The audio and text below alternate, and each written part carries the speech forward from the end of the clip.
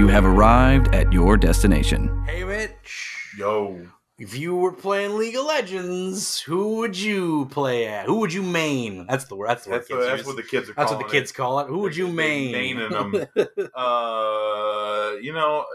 I don't know much about it, but I'd probably have to go with Jace. Like guys with giant hammers. Big man. hammer guy. Yeah. Something about that. You are incorrect. Oh. The correct response is Illaoi or Misfortune. I will accept either of the two who are not in this series at all. Which characters are they in the show? Who are not in this series at all. But no, that's what we're talking about this week. We're talking Arcane League of Legends this week on Animation Destination.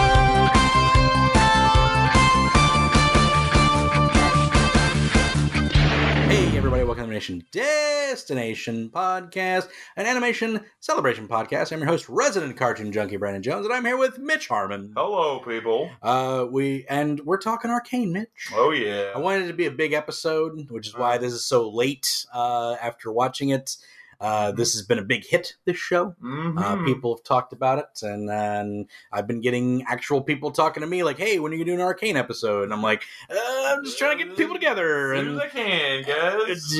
A lot of my friends haven't watched it yet,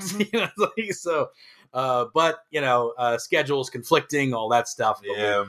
So we're finally in, and I just figured, Mitch is good enough. We'll do that. No, but we're story of my life. No, I'm kidding. Good enough. Mitch is a stalwart member of it. What I wanted was you and John, because I wanted Netflix originals. It's the Netflix original. I wanted to get Netflix originals, but we have one half of the Netflix original. Yeah, we gotta do what we can. Or 2/3, I guess, because I guess because I think us together collectively are the Netflix originals. I don't know. So instead of a bomb, we're more of like a bubble. Yeah. Not quite there. But we're going to talk about Arcane and how awesome this show is and how it's, I'm just going to go ahead and say it, probably going to be my number one TV animated program of the year. 2020 or 2021? 2021. Like, I can't think of anything else off the top of my head right now. I'd have to, it's definitely going to be the best new thing for sure. It might top all of them coming seasons as well, because my gosh. And I will get into how this plans out. And I will get into why it's so good when we start talking about it. Not just because it's pretty, and not just because it's well acted and well written, and the plot is good, and the characters are deep, you're rich. Man. Every character's so rich, it's insane to me. But we will get into that momentarily. For now, our animation recommendation, which I didn't have ready before I started this episode for some reason. So I'm going to stall for a moment and think about what my animation recommendation is. You know, the word recommendation comes from the old Latin word. Yes, please. Give me some more inspiration about that. Yes. It comes from the Latin word to recite, I believe is what it is. Is it really? Yeah, actually, I have no idea. Okay, all right. I'm just pulling from my rear end here. But, okay, you know what? Animation recommendation is a fool and his money are soon parted. I have it. There is a new show on Netflix that is not an animated program. However, it's called Voir, which is it's noir with a V. So I don't know why it's called that. No idea. Okay. Basically, what the show is, it's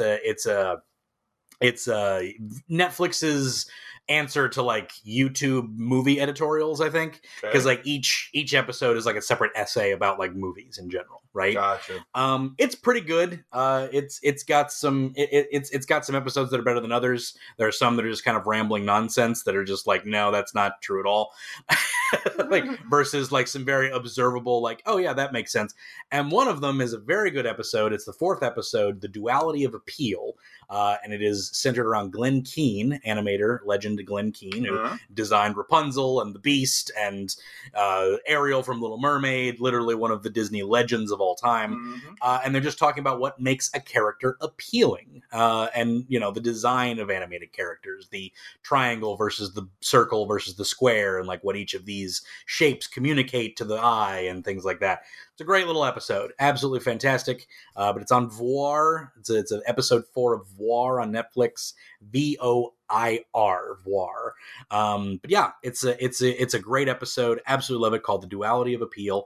Yeah, it's got Glenn. It shows Glenn Keane just drawing a picture of the Beast at one point, and it literally takes him seconds. And it's like watching a ballerina dance, It's just like, my God, like this is just art. This is just an art form. I can't understand how anybody can just communicate those shapes the way he does with a pencil. Like, it's maddening to me. Glenn Keane needs to be on more things, honestly. He's very good at pushing the envelope of technology with animation. He had that one thing that was done for the one of those phones that didn't last. I think it was not an Apple phone. It was one of one of those offshoot smartphones or whatever. And something competing with the Apple phone. Yeah, something competing with Androids and stuff. So you could only get this thing. It was called Duet, and it was about these two people that were growing up together but apart, and they would segment with each other. But as you moved your phone along, you could follow each one in a different direction. And it was really cool, and Glenn Keane animated the whole thing, and it's just gorgeous to look at. But and it's just cool because if you're following the girl, every now and then he'll segment back into the boy, and then you'll follow. And then you can choose to follow the boy, or you can keep following the girl. It's cool, the way they do it, but just the way you move the camera on the phone, you'd actually follow that person's life. It's great. It's a great thing like that. So it's addressing development, I guess you'd say. Yeah, and he's just always good at doing stuff like that and keeping that in the zeitgeist. And it's Glenn Keane's amazing to watch. He drew Ariel with he was using the VR, one of the VR scopes, one of the PlayStation VRs or the Steam one. Mm-hmm. And he just there's this thing where you can just draw in space. And he tracks it. Yeah, and he drew a 3D Ariel. And it just looked like Ariel, but it was in 3D, and you could move through it. And just how'd you learn how to do that? It's completely different than drawing on paper. So yeah, but you got to figure. I don't know. I feel like someone who flies a biplane every single day. True. You put a modern piece of aviation in their hands. It might take a little bit of time for them to get familiarized with it, but at the end of the day, it's going to be relatively the same thing. It's true. It's true. They probably would find it easier because a lot of it's automated in those bigger planes. Yeah, exactly. There's no fine tuning instruments or anything, Yeah. I mean, I have a tablet, so I'm going to try and get into the tablet drawing a little bit more. So there we go. But Glenn Keane, Duality of Appeal, Voir on Netflix. Go watch that episode. Just that episode. Don't even worry about the rest of them. No. Forget the rest of them. They're terrible. No. There actually is one episode that I hate of that series. It's complete nonsense, and I hate it. I won't mention it here. Go find out which one you think it is. Whichever one you think it is. But yes. That's our animation recommendation. I successfully stalled for that one. So let's get into Toon News real quick, Mitch. And on the Toon News, we've got, what was it? Yes, Peacock. What's that? Does that do it? No. News actually comes from north, east, west, and south. News is a thing that's... Wow. I never conceived that. That just blew my mind a little bit. You've never known that? Northeast, west, and south. I never News. Wow. It comes from all four corners. I never even conceived that is a thing.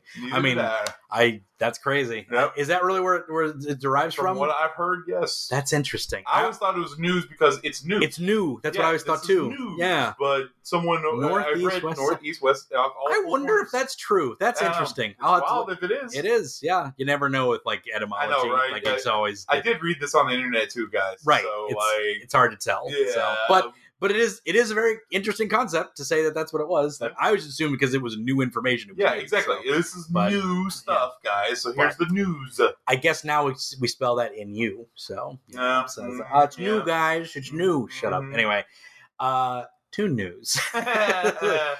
Peacock picks up Supernatural Academy, a new animated series for their thing, which is not related at all to Supernatural, despite the fact that I thought that's exactly what it was. Yeah, and there's also this comic book called Strange Academy, and I was like, right? Is this something similar?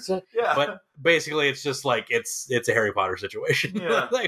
but it's like an academy for magic users. Probably. Set in America, got a magic users, all that stuff. Mm-hmm. It's always fun to have that sort of thing. Magic the Gathering this past year had Strixhaven, which was a Harry Potter like setting. So it was a school academy, academy for magic users. That was the thing for their set. People like that stuff. People enjoy it. So there we go. Peacock doing that. It's coming to Peacock Plus or whatever the heck that thing's called. NBC Plus, whatever they call whatever it is. I think it's called Peacock. Whatever. That's coming. Looks fine. looks fine. It's a thing. Looks They're fine. Doing stuff with it. It's about twin sisters joining an academy. So there you go. Boom. Magic Academy. Pearl Studio. Speaking of Glenn Keane, Pearl Studio did Over the Moon, the original movie that was on Netflix. I don't know if you ever watched it. Directed by Glenn Keane. That was his first directorial debut, despite being in the animation industry for literally decades.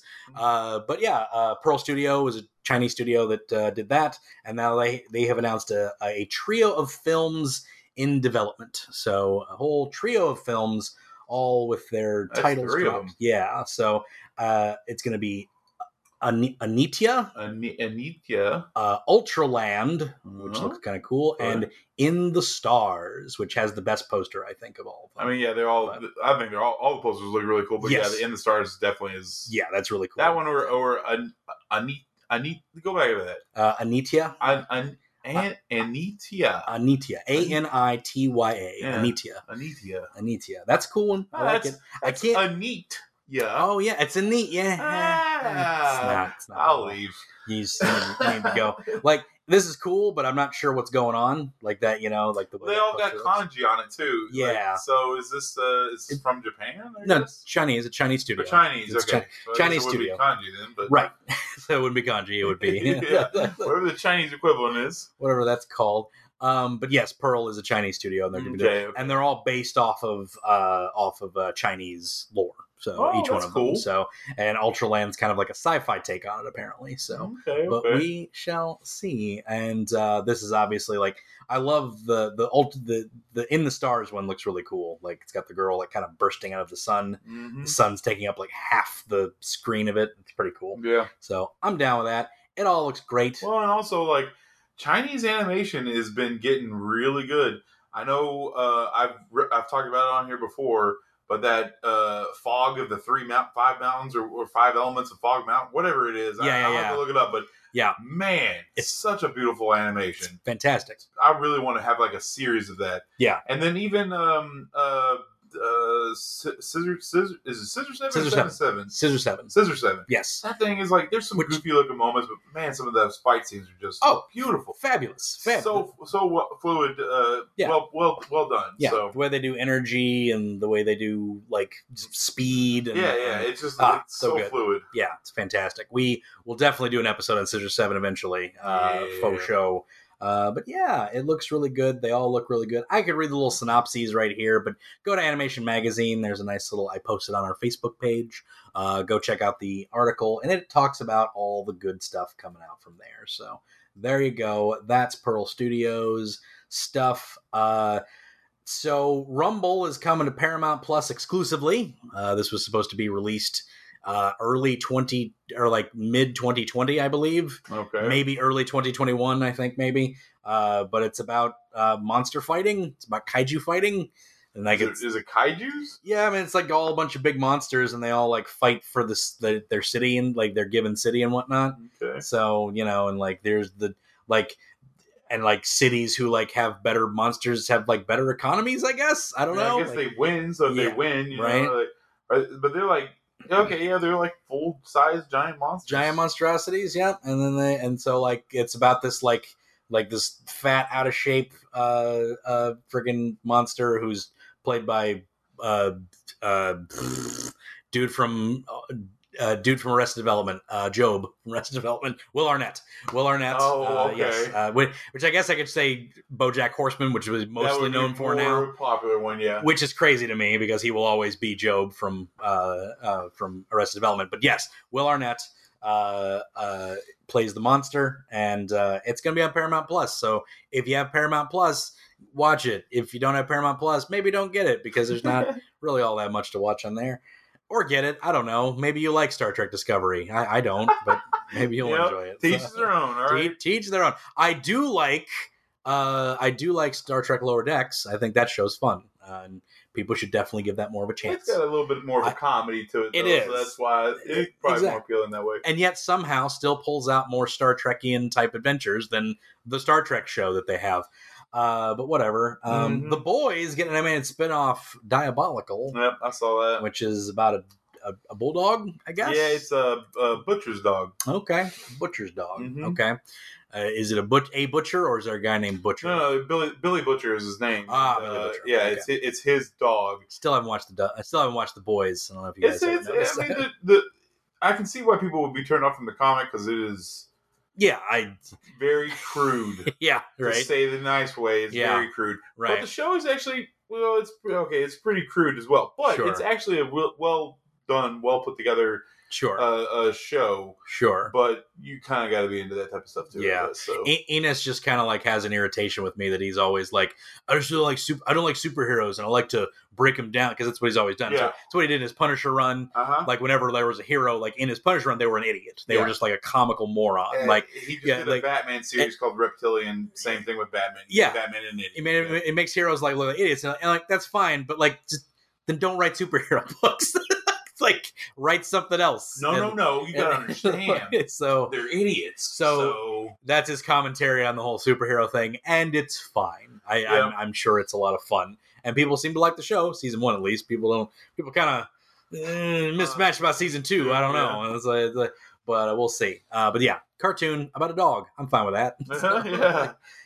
Down with that. Robert Valley. He's got a series of animation YouTube tutorials. Robert Valley, the famous artist who's done lots of several Disney shows that have come out, Tron, Motor City, which is a great underrated show that nobody talks about, Tron Legacy, which is a great show that is on Disney Plus, but Motor City is not, and that irritates me. I need to do a top 10. I need to do an episode top 10 of shows that aren't on Disney Plus that need to be on Disney Plus. Okay. I bet I could do 20, honestly. Yeah. Well, you do 10 now and 10 next year. Exactly, because they ain't putting them on. It's like Weekenders was supposed to be on Disney Plus like a year ago, and it hadn't been shown up yet. So I'm just saying, Weekenders is a good show. Kids need to see it. They need to watch it. Kids need to see it. It's wholesome. It's wholesome. It's great. It's wonderful. Good stuff, guys. The kids change their clothes. It's like you don't see that on TNG cartoons. This is true. You don't see that. They had different clothes every time. Always wearing the same hoodie and blue jeans. Always. Every time.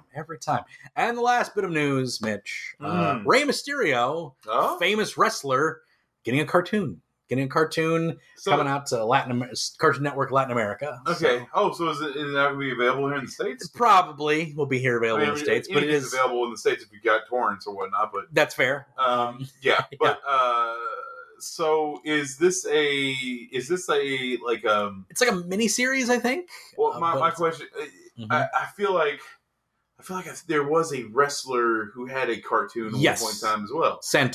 El Santos. Like an American wrestler. Oh, an American wrestler. Am I just like completely making this up in my mind somewhere? Could be. I don't know. It's a comic book. Yeah, there were lots of comics during that time. But like Austin had a comic book. Is he going to be like I'm a wrestler, but then it's like, oh, help, the intergalactic aliens here, and then Rey Mysterio becomes... It will likely take yes. I am now more than Rey Mysterio. I am Mr. Mysterio. I predict that it will take a very luchador movie-esque type of He's already a luchador. My point is, like, there's these series of movies that were luchador-esque movies where, like, El Santo, which is, like, one of the biggest luchadors of all time, he had a series of movies where he would like fight demons and like it was like a Power Rangers-esque type of and that's exactly what this will take. It will go because it's called Rey Mysterio versus the Darkness. So okay, never mind. he's going. He's going to be a wrestler, and then he's going to take on demons, fight the darkness. You know that the Monos, the five hands or whatever the Powerhouse did for Netflix. We talked about it one time. It's like a martial arts cartoon animated series. It's about the three people. It's about the three kids that have like martial arts. Their master gets killed. We've talked about this. It's kind of like I don't know if the only thing that's coming to my mind is is that animated is a cartoon. There's some kids and they were no. This is like very kiddie like, and they were wearing luchador masks and whatnot. Seis Manos. Do you remember this at all? Yes. Yeah. So okay. I actually don't think I watched this all the way through. Yeah. Well. But yeah, I do remember discussing this. Yeah, the movies always those types of movies take this turn. This is exactly the feel that it is. You know, you have these martial arts and or wrestlers doing this thing, and then demons show up, and then they fight the demons. And there's a Rob Zombie movie that does it too, called El Fantastico or something, and like it's an animated movie. It's real weird, and it also takes the same vibe of the whole thing. So there you go. That's all I have to say about the Rey Mysterio thing, which is a lot more than I thought I would. So, other than just saying, "Hey, it's Rey Mysterio. He's got a cartoon." You know, it's not a WWE movie, so I'm happy with that because the WWE movies are terrible. So yeah, they ain't good. They're awful. They were good for a time. The Scooby Doo one, I still have a little that's pretty fun, where they meet the Scooby Doo. Oh yeah. That one's kind of funny. But then there's the second one that's awful. That's not very good at all. And then there's a Flintstones one. And then there's a Jetsons one, which is just weird to me that there's a Jetsons WWE movie, especially since that's the first Jetsons production in 20 years. Well, they weren't doing anything else, so... Clearly, they were not doing anything else. But that's it for news, Mitch, which means it's time for our... Yeah? Ad break of the day. Go check out this ad break. Hey listeners, this is Joe and Will from Common Creatives. We're a new podcast on the DNN that explores the place of creativity in the lives of artists, musicians, comedians, filmmakers, and creators of all kinds. This show lets us indulge our curiosity about why and how people satisfy their urges to make and create new things. So check out Common Creatives on iTunes, Stitcher, and at DestinationComics.com.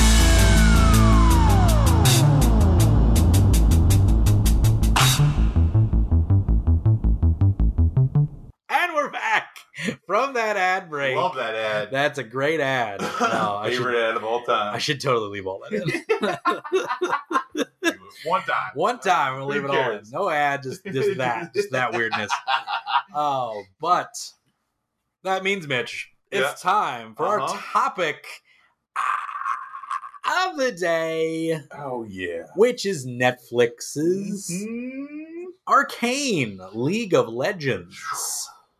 So we already talked a little bit about this before we did the pod, but we did. I knew nothing about this. Nothing about it either. No, nothing about these characters. Yep. Anything of the sort about the story. And actually, from what I could tell about the show or the game, there's not really a whole lot of lore. It's very much like Overwatch, and like the game is just kind of the game, and then the lore is all supplementally done elsewhere. But this is created brand new lore. Yes. And like, I don't know, I'm invested now. I really want to play the game. I've seen the game played, and it's not what I would typically go out of my way to get, but at the same time, like, this show has invested me enough into these characters where I really want to see. I want to get as much as I can of this. But it is interesting that they've taken characters, they've broken up relationships, and they've also made relationships out of this. So, instance, like, Violet isn't really, at least from what I can tell, is not Jinx's sister. Right. However, Violet and Caitlyn are partners in the game. Right. So they complement each other because Caitlyn has the range attacks, and then Vi has the punches. So they complement each other very well. It doesn't talk about neither one of them where they came from. They just say they're both enforcers. Right. So. Yes, they're enforcers in Piltover. They mention the cities there.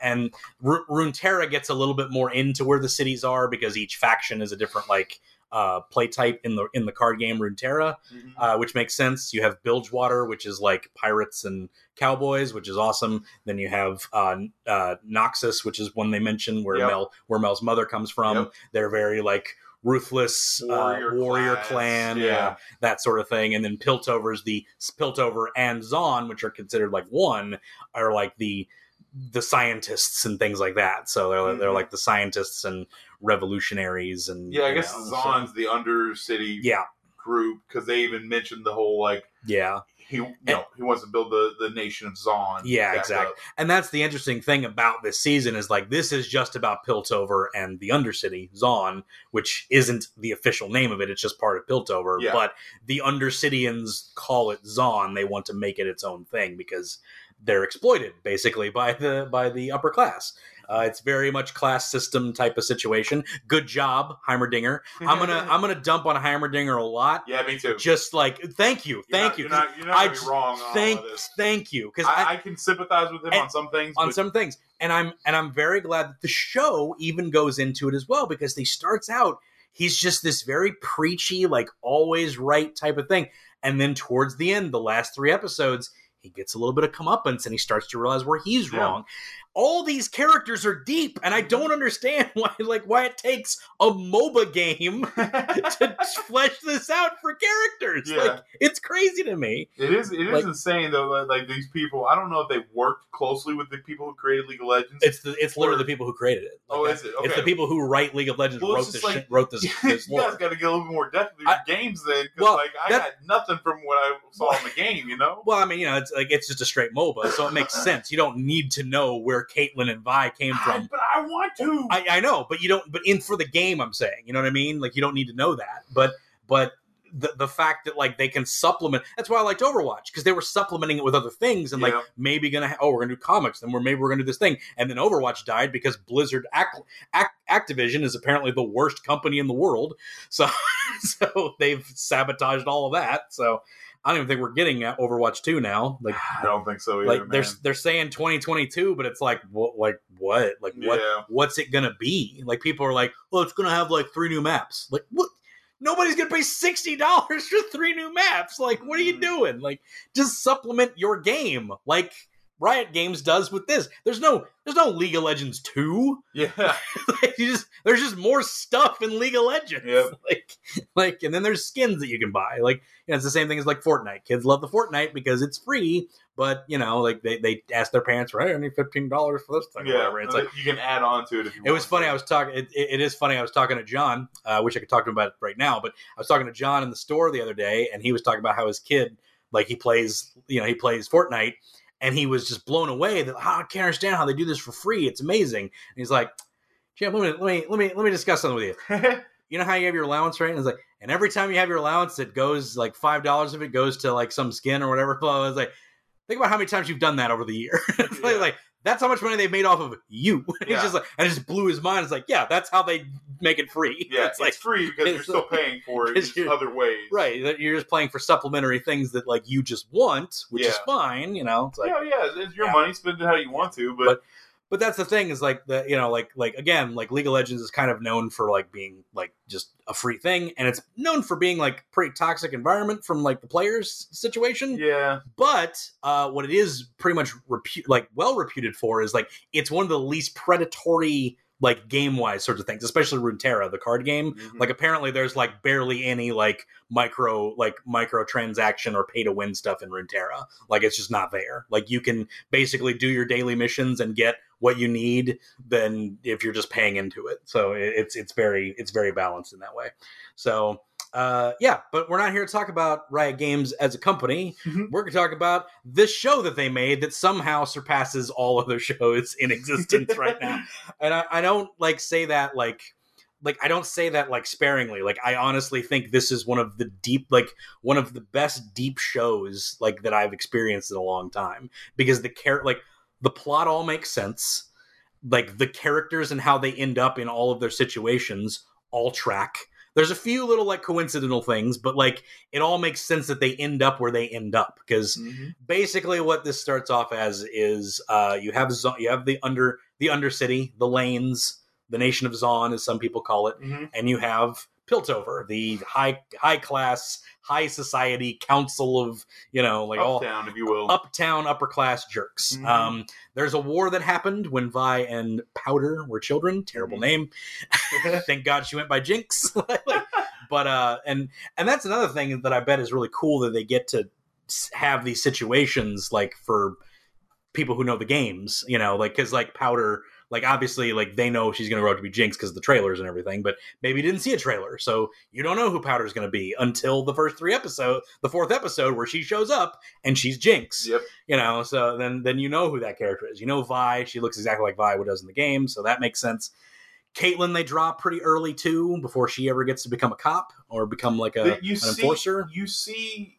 No, I guess, Jace does call her Caitlyn. So, yeah. She calls her Caitlyn. He goes there to the family, Caitlyn Kierman, the family or whatever. Jace is not as buff as in the game. Yeah, I know. He's much... I don't know, maybe it's the suit or something that he's wearing, but he's a lot bigger. I think they take down, like, the... they put him more in a realistic type of body types for these sorts of things, because, like Vi does get her gloves at one point, but they're not as comically huge as in the game, there's, like, one glove's the size of her torso. Right, yeah, it's just crazy. And in this, it's like half the size of her torso. Yeah. It's like... Still big, though. It's still very big. But I do like it when she finally gets them, because you're like, yeah. But because again, I didn't know anything about the games, so going in, it does sort of, if you start to know about the games, it does sort of like test the tension in a lot of it, because like there's a lot of tension in this show that's really well done, and you're not sure who's going to die or who's like in danger of dying or anything like that, because they will kill characters off. Mm-hmm. However, if you know who a video game character is, they're not going to kill them off. So if you know one of the heroes, the heroes are more than likely going to be safe. But there are people who like at the very beginning, there's like one dude just, I guess some of these side characters you don't really expect to be living for very long, but like he just gets murdered in the streets. And I'm like, oh my gosh. Such a great. And also another thing is like, I don't know, maybe it's just because of the style, I kind of felt like this was going to be more of a kid friendly or whatever, right? There's some blood, there's some cursing. It gets real brutal. It gets real brutal in this. But it never ends. It never reaches that level of like trying to be too edgy or too dark. You know what I mean? It's all very. It all works within what it's doing, and what I love about it is, so Jinx is it's Jinx and Vi are the main like crux of this whole thing. We'll say the story for the most part revolves around them, but at least in the very beginning, the very very beginning of the story is 100% them. The very beginning of the story is just them and them living in Zaun and living in the lanes, and dealing with the fact that they're the underclassmen. And they're taken in by this guy named Vander, who's like the big chunkin' masculine awesome hero of the lanes, basically. At the very beginning, they're walking onto a bridge that's on fire, and there's bodies everywhere, and they see Vander beating up some enforcers, and then Vander picks them up and takes them back to the lanes. Right. And come to find out that Vander they see their parents, too, dead on the bridge as well. Well, so. Vander led this uprising against the enforcers, and got a lot of people killed, including Vi and Powder's parents. Yeah. And then I guess he felt it was necessary to at least take them under his wing. So he kind of becomes their unofficial father at that point. Along with two other kids that he also kind of calls his Milo kids. and Clagger. Yeah. And the thing is, like, what's funny is, like, after I watched this, like, I started watching reaction videos and stuff of people who know even less than I did. Because, like, I knew that, Vi and Jinx was like because I watched the trailers, I knew that was the crux of the story, was these sisters that grew apart and are going to come back together. Or so I thought. Well, they did come back together. They are back together. But it's so smart. It's one time where I'm like, or not one time, but it's like it's a case where trailers lying to you works. Mm-hmm. It's like, I don't like it when trailers lie to you, but if they do it in a manner like this, it works. Because the way the trailer kind of works is like you kind of get the sense that like, oh, they split apart, but eventually like their sisterhood brings them back together, and then they show them like fighting back to back in the trailer or whatever.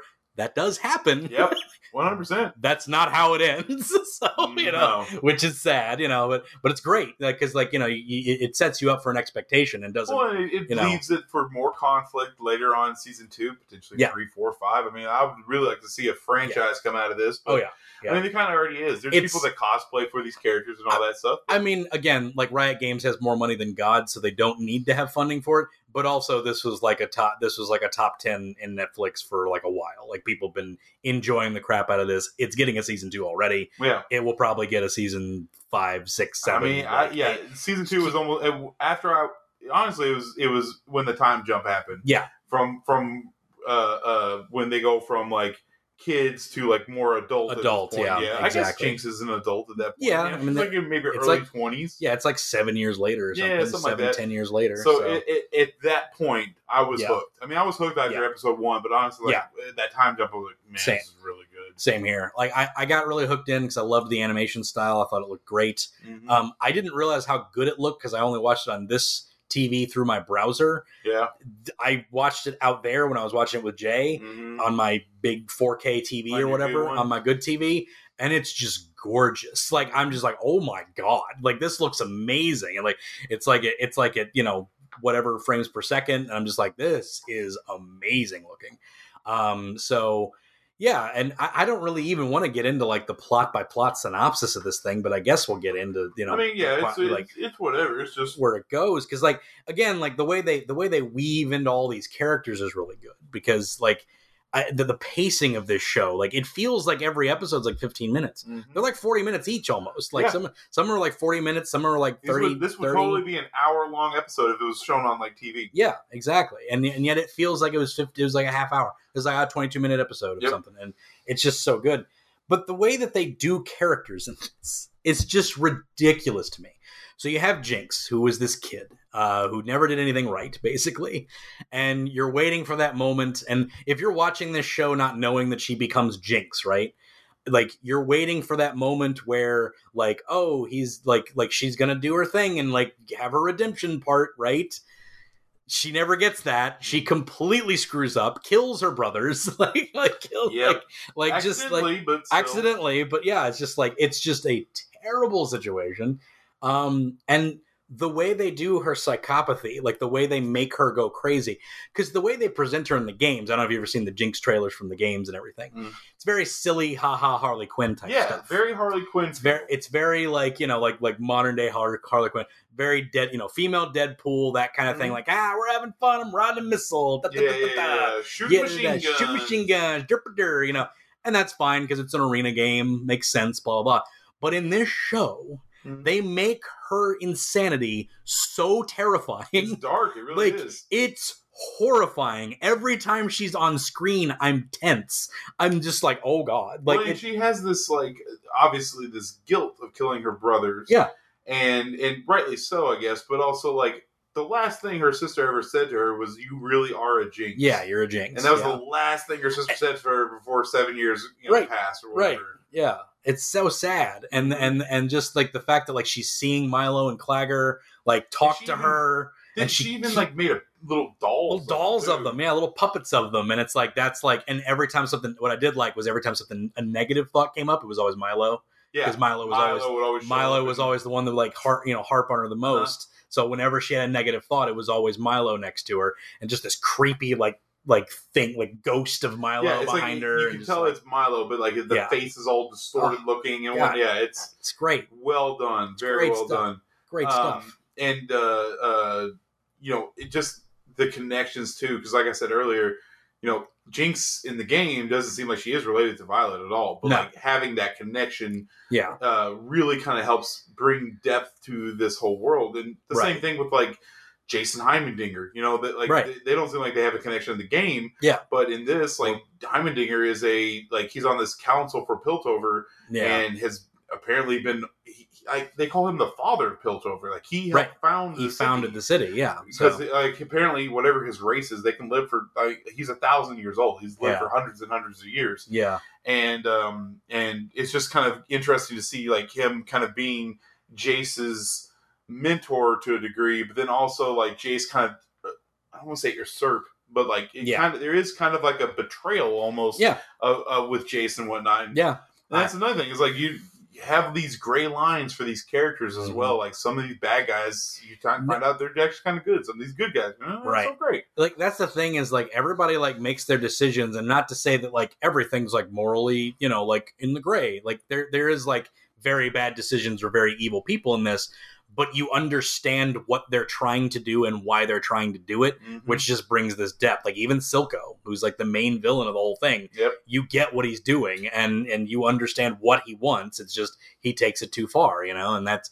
what makes a good villain to me. So long as you understand what the villain like thinks himself, you don't have to empathize with him, you don't have to understand him or empathize it. You just have to have an idea as to why they feel the way they feel, and that's what I like. And I also like the fact that, man, like, again, like, we could talk about this thing like episode by episode, but I keep getting into this. It's also so deep too, and really just there's so many characters to cover.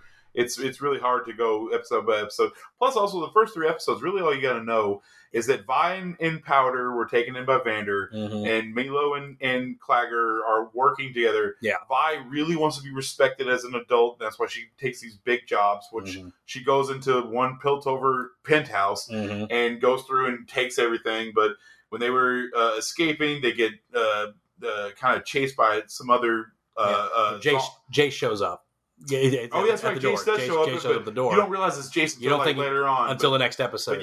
But they broke into Jace's apartment and stole these crystals that he had that he was using to try to create Hextech with magic. Right. And terrible name, by the way. Yeah, I know. I'm going to make Curse Gear. It's probably not a good... I don't know why you call it Hextech. Well, because Curse Gear sounds awful. Hextech, you couldn't go with that one. Yeah. But and in the process of doing so, Jace finds out, so they have to get out of there. One of the crystals blows a hole in the side of the building. Vander finds out, kind of puts this kibosh on Vi and kids, them going out and whatever. But the cat's out of the bag at this point. Yeah, and also the first 3 episodes really do help set up because you learn about how Vander and what's her face have this agreement between the lanes Sawyer, and the Sawyer, the lanes and the Grayson. Whatever. I'm just going to say yes to whatever because her name is Grayson, and it's the chick from The Expanse. That's who's doing the voice. Oh, okay. But she was in 3 episodes, and she wasn't even fully in each one episode, anyways. Right. But she was in 4. She was in the Caitlyn flashback. She was right. Okay. Once again, though, 30 seconds. Great character too, though. Because like she's this enforcer. She's the chief of the enforcers. Yes. But she's not like she comes down and she's talking to Vander. It's like, look, man, like. I need you to help me. This is bad. Yes. like this wasn't like one of your jobs. You guys blew up a building. A building got blown up, and people got hurt. People got hurt, and now there's some upperclassmen saying, "I need to bring someone in. Like you need to give me a name." And obviously, Vander's like, "I can't give up my people, my children, my kids. But I'm not gonna tell you they're my kids or my people." And it's so good because all this like escalates that one incident escalates all these things. Yes. It escalates Jason Victor doing what they're doing and going after this this creating Hextech, creating something that Heimerdinger didn't want to do. Yeah, so, I was like, because we're getting more Heimerdinger. It's dangerous. We can't be doing this. I cannot stand Heimerdinger, man. He irritates me through this. Heimerdinger it's well placed, and here's the problem with being 1,000 years old. Yeah, is that you do start to remove yourself from society. You start to remove yourself from people because people are very fragile. And Jace even addresses Heimerdinger at one point in time in this. Yeah, it's like we don't live for hundreds of years. We can't wait. We need help now. Victor is dying. Yeah, and we can't wait a decade because Victor might already be dead by then. And all that, like, it's just like I don't understand how they managed to like pace all that perfectly because like they even have Jace, like him and Victor, they want to do this thing, and then Heimerdinger's like, hey, well, a couple more decades and we can put this thing out there. Like a decade more as research, we can put it out there. It'll be great. And they're like, a decade? Like we're like it's ready to go now. It's like no. We need to do this safely. And it's like, well, you also said we shouldn't do it at all, like a couple years ago. But whatever. It's like, but they're he's still respected and everything, and all that stuff. But so then like Jace really wants to like do it for Victor and say like, no, we need to do this announcement. But then he curtails it and listens to Heimerdinger. He's like, we have more to show you, but we'll when we get there, you know. So he like curtails the Heimerdinger's like thing. But then when you start to learn that Victor's dying, that expediency is more important in certain situations, like it all makes sense that he would want to do it faster then. Like all the decisions these characters make at the time they make them, like, all make sense. No one's rushed into a situation. No one's rushed to a certain point of decision that doesn't make any sense for them. The only one I would argue with is maybe when Vi didn't care that a kid got killed, or didn't seem to care. She was very mad, so I'll forgive it. But also it's like she had to weigh her options, because she could just lay into it and be like, oh my God, this is awful. Right. Which then would make Jace even more so not want to do this. Or she could be like, listen, bro, I watched my brothers die. I have seen children die before. This is nothing new. This is awful. She's more hardened. Yeah, exactly. It's true. Because she even brings it up. It's like, look, we die every day down here. It's like, this isn't like nothing new. I mean, as much as like, yes, we should be. It's more a criticism of Jace's perspective in that, more so than like the actual, like, it's just like, yeah, I know it's a bad thing that this happened, but look, we're all dying down here, and he probably would have, it's like, and kids are dying. this is why another reason why this show is so amazing, because there is such this socio-political commentary throughout the entire show, right? About how, like, okay, for instance, that instance where that situation where Vi is trying to convince Jace to keep going after Silco, and Silco's like, no, we killed the child, we need to stop. Yeah. In Vi's mind, she's like, this has happened hundreds of times already, dude. Right. But now, because you see it, now we gotta stop. Now we have to stop. Because you're uncomfortable at this moment right here. Yeah. And, like, I don't know, that happens all the time in the real world, where it's like, these things continuously happen, but when it finally hits a little too close to home for the right people in power, all of a sudden, now we got to back off. When in reality, like, even if you did back off, this is just going to perpetuate. Kids will still be dying. Yeah. And, of course, in this situation where Silco is literally creating poison, and where people are taking it, they get the Hulk out for a little bit, but, like, then they become golems in the darkness. They gotta go live in the It's awful, man. I mean, it's such a it does kind of take real world situations and puts it into this fantasy world, but real life situations is such a good, well done story. And they don't black and white it on either side either. Like even the council and the people up top just aren't. They're not always shown as just like these innocuous. Oh, we're all fat cat. We can't be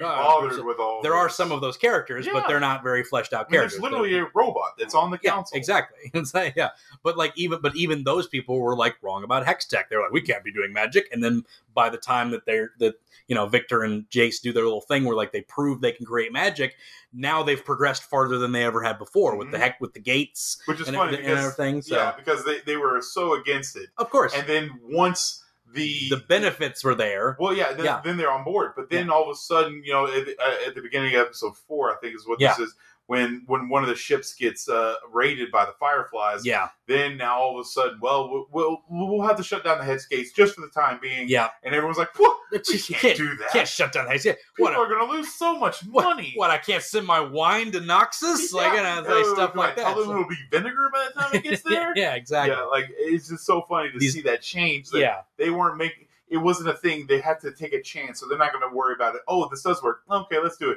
Oh, this is really amazing. We got to shut it down for a little bit. Oh, no. I'm making too much money off of this, guys. Exactly. Not for the safety. And then just the politics, because, like, even Mel, who's like is like shown to be like this really manipulative, very stoic person, but she knows how to manipulate things, and they do it immediately when you first see her, when she's looking at the games, and she's looking at all these like puzzle games. And it's like, oh, this one seems okay. It's like, that's a child's toy. It's like, perfect. And gives it to that council member who's kind of an idiot. And it's like, oh, yes, for your intellect, blah, blah, blah. And then they go to do a vote, and she kind of gives him a glare like, hey, I just gave you a birthday gift. So he's like, oh, I'll vote for it. So they immediately show Mel is this, like, she's very good at diplomacy, at manipulating and being very harsh at this. Then you get this sense that she's doing the same thing to Victor, but then she actually does fall for Victor. Like, you have Jace. Like, she falls for Jace, and it's like it's really good. It's like, it's great, because, like, even when she, like, she sleeps with him, but then he's gone the next morning, she thinks she's being played. But then he comes back, it's like, Victor's dying, and she's like, oh, so this was legitimate. I feel bad now for being mad at you. Right, but it was this nice moment, because, like, of course she's going to be on edge that, like, she's getting played. But, like, then it turns out, like, oh, your best friend's in the hospital dying, that's why you weren't there. So it's like, sorry. It's like, but he never even noticed that she was mad, because by that time she was like, oh, like, and then she, it's like, so it just like they make these characters make so much sense.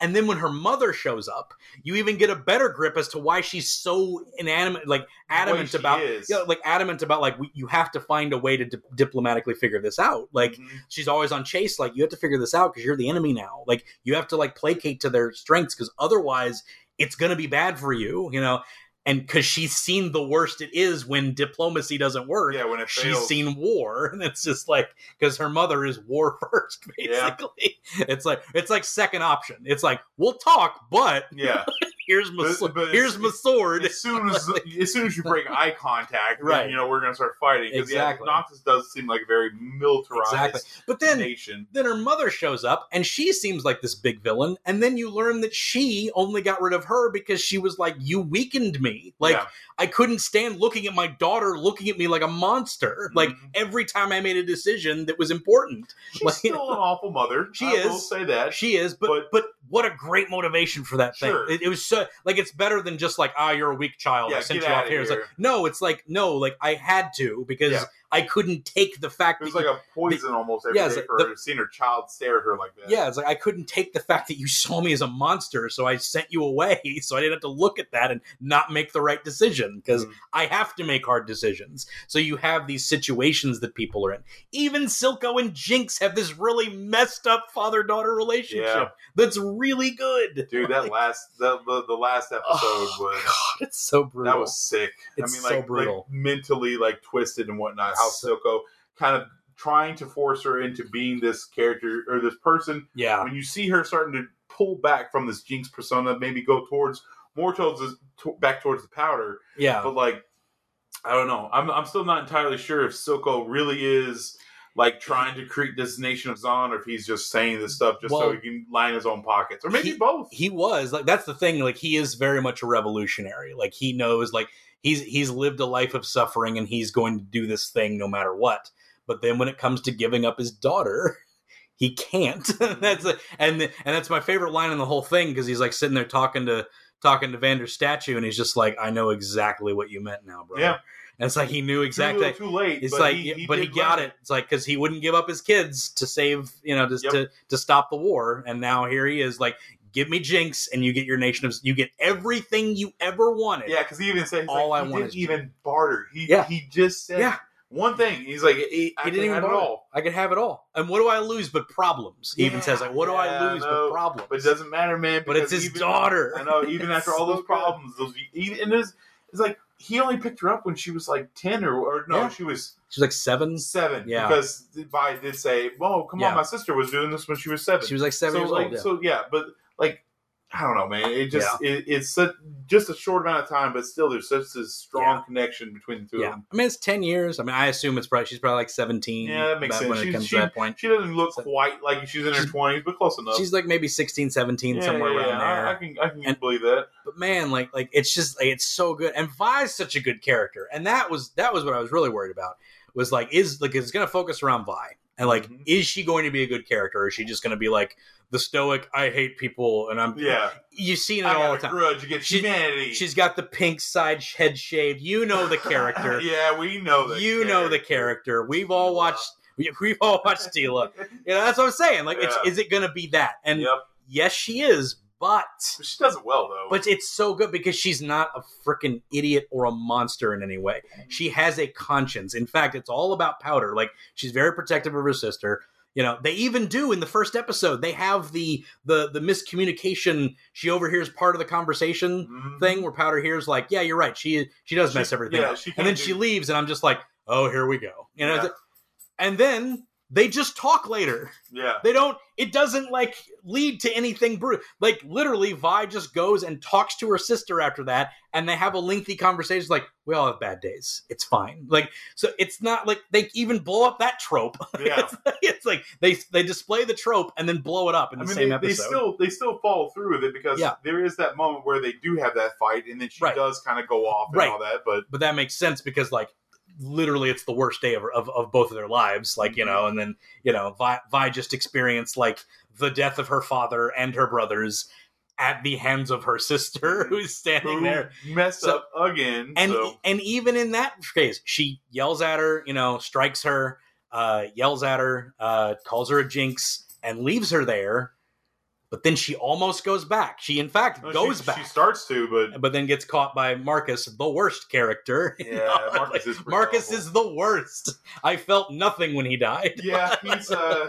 But also, this also was really interesting in those first 3 episodes too, to kind of see him go from this brash individual who is, he thinks he knows it all, and then he sees Grayson. You say was Grayson? Yeah, gets murked off screen. Yeah, I know. Didn't even get to see it, but he kind of takes her role, but it's more than he can handle, I guess. So I never thought that getting in bed with the mob would come with problems. Yeah, it's who knew? It's Marcus is the worst. Yeah, he's not all that great. But he ends up taking Vi, and I guess Vi took the fall for all of that.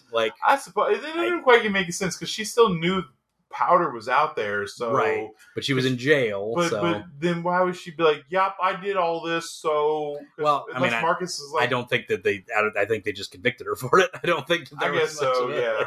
I don't because again, because to be fair, she did commit the robbery. No, she did, but it's just the way. It's the way he did it. He just kind of He chloroformed her, and then he's like, he'll kill you if he sees you, because Silco's standing over Powder with a knife in his hand, so it does look like he's going to be ready to kill her. Yes. But he definitely would have killed Vi, for sure. Yeah, 100%. Can't manipulate her. She's too old. But Powder, she's young enough to where it looks like it. And actually, Powder reaches out to Silco first. Yes. She realizes Silco's there, and she just lunges at him and embraces him because she doesn't know who Silco is. She hasn't seen him. See, that's what I was thinking. She hasn't seen him through the whole thing. Vi's seen him. She saw him at the thing with the monster with Deckard when she killed Benzo. Yep.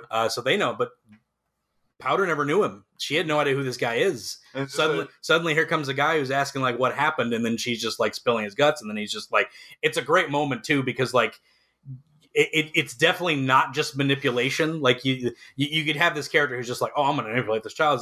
It's she's she was my sister and now she's not my sister anymore. And then he looks at Vander's dead body and he's just like there's a kinship immediately, and then he just grabs her and it's we'll show him. It's just there's a great. It's it's not. There's emotion. It's dark and gross and evil, emotion, but there's still emotion there, and it works. It's so good, so well done. I absolutely love it. But yeah, I think it's great, and that's how episode 3 ends, and then we go into the there's that time jump. Which everyone kind of gets a little bit of time. Pretty much everyone has growth except for Vi. She just sits in prison for 10 years or whatever. It's another thing that's interesting because you have Echo, who's Little Man, and we don't even they say, oh, Little Man did that. So if you're a fan of the show, you don't know who the fan of the games, you don't know who Little Man is, right? So, but then when they show Echo, he's Little Man. Oh, it's Echo, sweet, because they know him from the games. And then when a fan who doesn't know the games sees the Firelights and they see Echo, they're like, oh, who's that? They can't tell that that's Little Man, right? Yeah. But then a fan of the show or a fan of the games would be like, oh, that's Echo.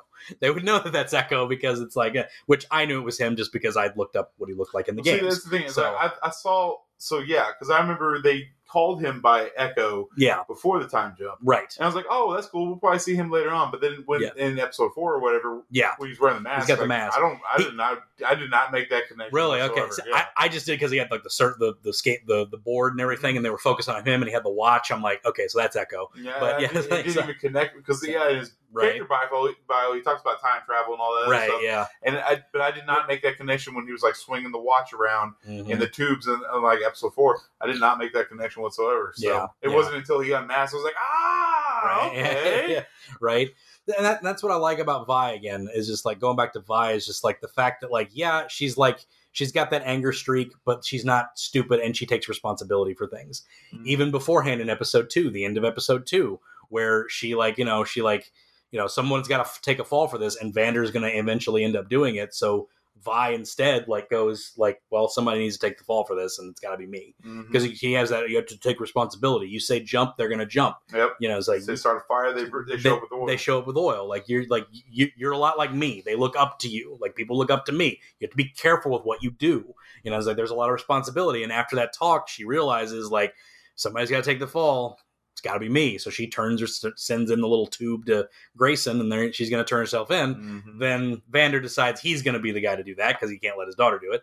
But again, like Vi, repetitively takes responsibility for what's going on, and that's what I like about her. It's like she's not just this reckless jerk, it's like who's like making excuses for everything. She's a hothead, and she will come in swinging fists first, which is the best things. Is her versus Savika. Yes, like that's the best stuff. It's her versus Savika. Awesome fight. Well, her bridge fight is awesome when she's got Vander's things and takes the dudes on the bridge is fantastic because it's just like she's holding off all these guys, and that's great because again she's not like perfectly taking on all these guys. She's taking like cuts and like getting beat up, but she's still going. And it's just like it's great.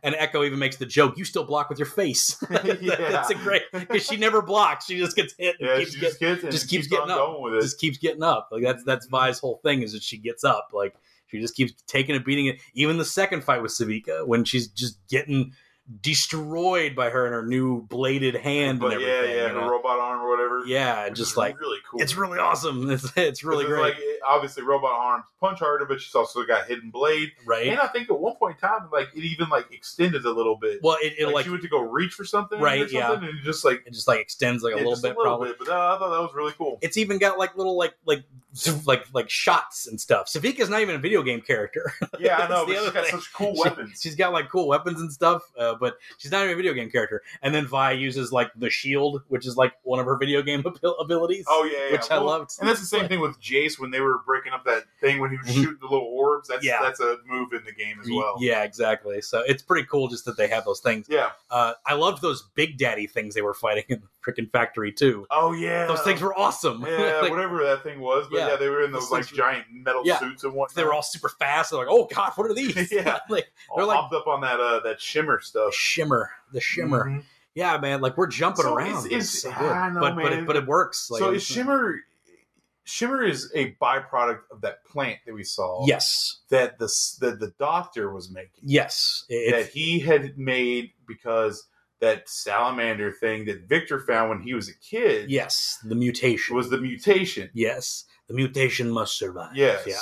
It all comes from that doctor who is a video game character, apparently. So okay. I didn't know that. I didn't know that because I didn't notice him. But yeah, apparently he's a video game character. I thought he died in the explosion in episode 3. Me too.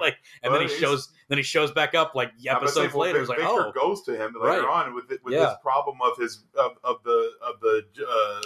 gemstones and all that stuff. Yeah, at the end of episode 6, I think he shows up there. Also, Victor is a lot different in the game than he is in the... Maybe that's coming. Maybe that's something we'll see. Well, they show his weapon, and when they were doing the little demonstration. Yeah, they showed the little laser thing. Because when I saw that, I was like, "That glove, those are Vi's gloves, 100%." I was like, "Who's got the laser? I don't know what that is." And that was Victor's little thing. That's cool. So that's pretty cool. But yeah, he has like armor that like covers him, which again is another little Easter egg for people who enjoy the games because they don't say Victor's name until the like mid episode 2. Mm-hmm. Like they never say his name. He's just this guy who's like the assistant to Heimerdinger. Yep. And then finally, when he's introduced, he'll say, "My name is Victor," and it's like, "Oh, that's Victor!" Like.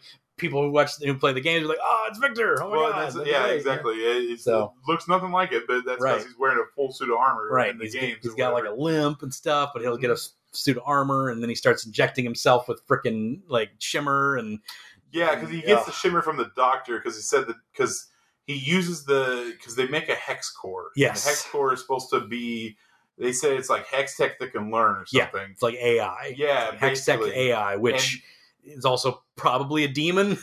Well, Heimerdinger kind of, and this is the one part where I will agree with Heimerdinger on. Yes, despite the fact of him like, no, I wag my finger. Yeah, the dude did see a civilization crumble, and he's like, that thing was what it was. The problem is, I don't think that the thing is like he was so adamant about like saying no to magic in general, like at the beginning, and then was proven wrong, and then reaped all the same benefits afterwards, and then like handled the city so poorly that the entire underclass became like you know what I'm saying, like the whole underclass that mines for your magic that keeps your opulence like up to is completely disenfranchised from everything that you have, and you didn't even notice. So that's A. B, you won't be clear about what you're talking. You wax poetic about like there are things that humans cannot. Blah blah blah. It's like just say I don't want everybody to have a nuke, okay? Like, that's all you have to say. Like, it's like, but he won't even say that. To be fair, I don't think nukes exist in this universe. But I'm just saying, like, that's literally what, like, he'd be like, look, if we get to this point, everyone's going to have a freaking nuke, and it's not going to be good. Mhm. And that's all you need to say. But he couldn't even bring himself to say that. He's just like, we have lost our way because one thing happened that I don't like. You know, it's just like... I really want now, in, like season 2 or season 3, for Heimerdinger just to stop all this, and then him just start like what you just said. Yeah, right. Like, you know what? Yeah. Fine. I don't want everyone to have a freaking bomb just sitting in their backyards, okay? Right. Jeez, guys. But even in all of my criticisms of Heimerdinger, who literally just like, he irritated me through the whole thing. Mhm. But then in the last 3 episodes, he goes to the underground. Yeah. And he meets up with Echo. And go ahead. And he's blown away. He even says, like, you accomplished all of this in your short lifespan? Mhm. Because he can't even comprehend the idea that people would just do something rather than plan it out years and years and years ahead. Once again, it's from being alive 1,000 years. You're so far removed from humanity that you forget the amazing things that humanity can do. Yeah. And it's such a... I love the line. I had to rewind it and listen to it again. Yeah. Because it was so awesome. Yeah. When Heimerdinger, that scene, was like, you accomplished this in your short amount of time? Yeah. And then, they're talking about, like, how the city works and all this stuff. Why use this frame? Why use this board? It feels like there's more efficient and safer modes of transportation. Right. And then Echo with this beautiful line. He says, it's not enough to give people what they need to survive.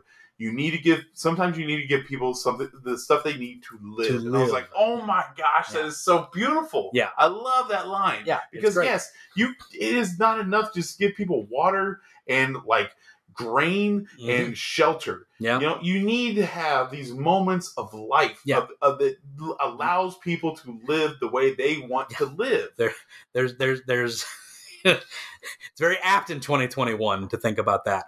Honestly, maybe that's why I love that line so much. I know, right? It definitely resonates nowadays. It's true, but it's like we're like human beings are social creatures. Like it's not enough to just survive. And yes, like there are people in situations where surviving is enough. Hey, I understand and that's fine completely. You do you, boo. Yeah, I understand that completely. Well, I don't want to survive. I like to live. I like to live again, and I'm very happy. I love to live because I love eating. And I'm happy I'm in a situation where I can live the way I live. Yeah, that's always good.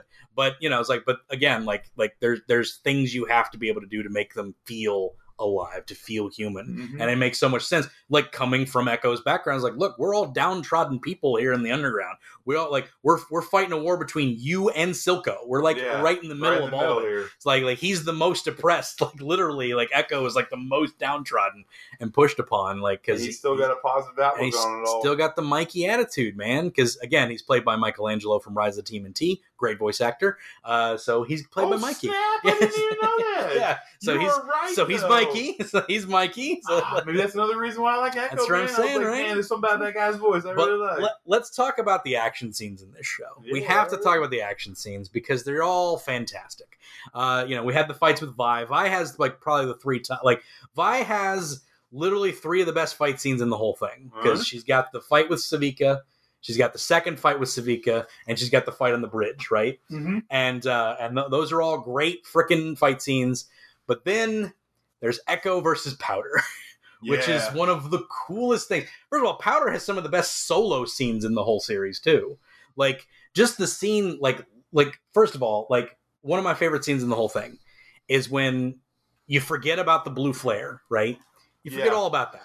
Like literally, she gives that to her in episode 2. Mm-hmm. We don't see that thing again until episode 6, the end of season 2, or the end of part 2, I should say. Yeah. The end of part 2, and she brings it back out, and they even give you like a little reminder. It's like just flare it up, and no matter where I'm at, I'll find you. Mm-hmm. And there's this whole thing of like Powder or Silco's trying to like hide the fact that Powder's back in the lanes. Mm-hmm. She doesn't want to know that Vi is back in the lanes because she thought she was dead, which is a funny little line that I loved at the end of episode 5. I've watched this a lot. I remember exactly where all these episodes end. Is when Savika sees that Vi's after that first fight with Savika, which is great. She's playing cards, and then Vi just knees her in the face. Yeah, and it's just like, let's go, and it just starts up. And it's just great, but it's just like, hey, the sister's back. And then Silco turns around, and at no point does Silco have a Cockneyed accent except right here, he goes, "From the dead."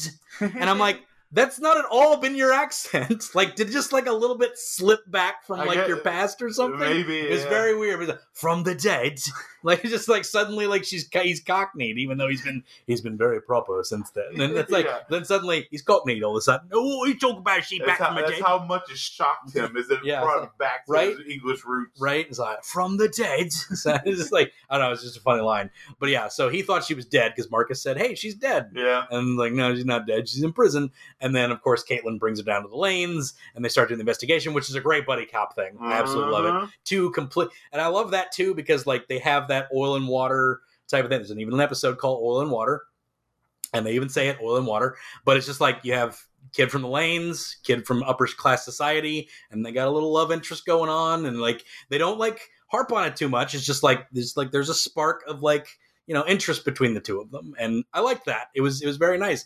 And then at the end of it, they were just kind of like, we are way too different. We cannot possibly, like, look, we're oil and water. There's no way this will ever work. It's like, which I liked a lot because, like, eventually they'll be able to get together and, like, they're good partners in the game, so it makes sense to ship them. It all makes perfect sense. So, and and again, it's not a shipping because I think that's a fan thing. This is legitimate. Like, they actually are. Like, so I could see the elements there. Why some people would be thinking about that, but I mean, who knows where they're going to go? But we're definitely going to get a little bit more buddy cop. I mean, they absolutely were in love with each other. There's like no doubt. Like it's like there's no doubt about it. Like, like go back and watch. It's like they were very clearly like hinting at that. You don't touch your friend's cheek in her bed. I do all the time. Oh, do you?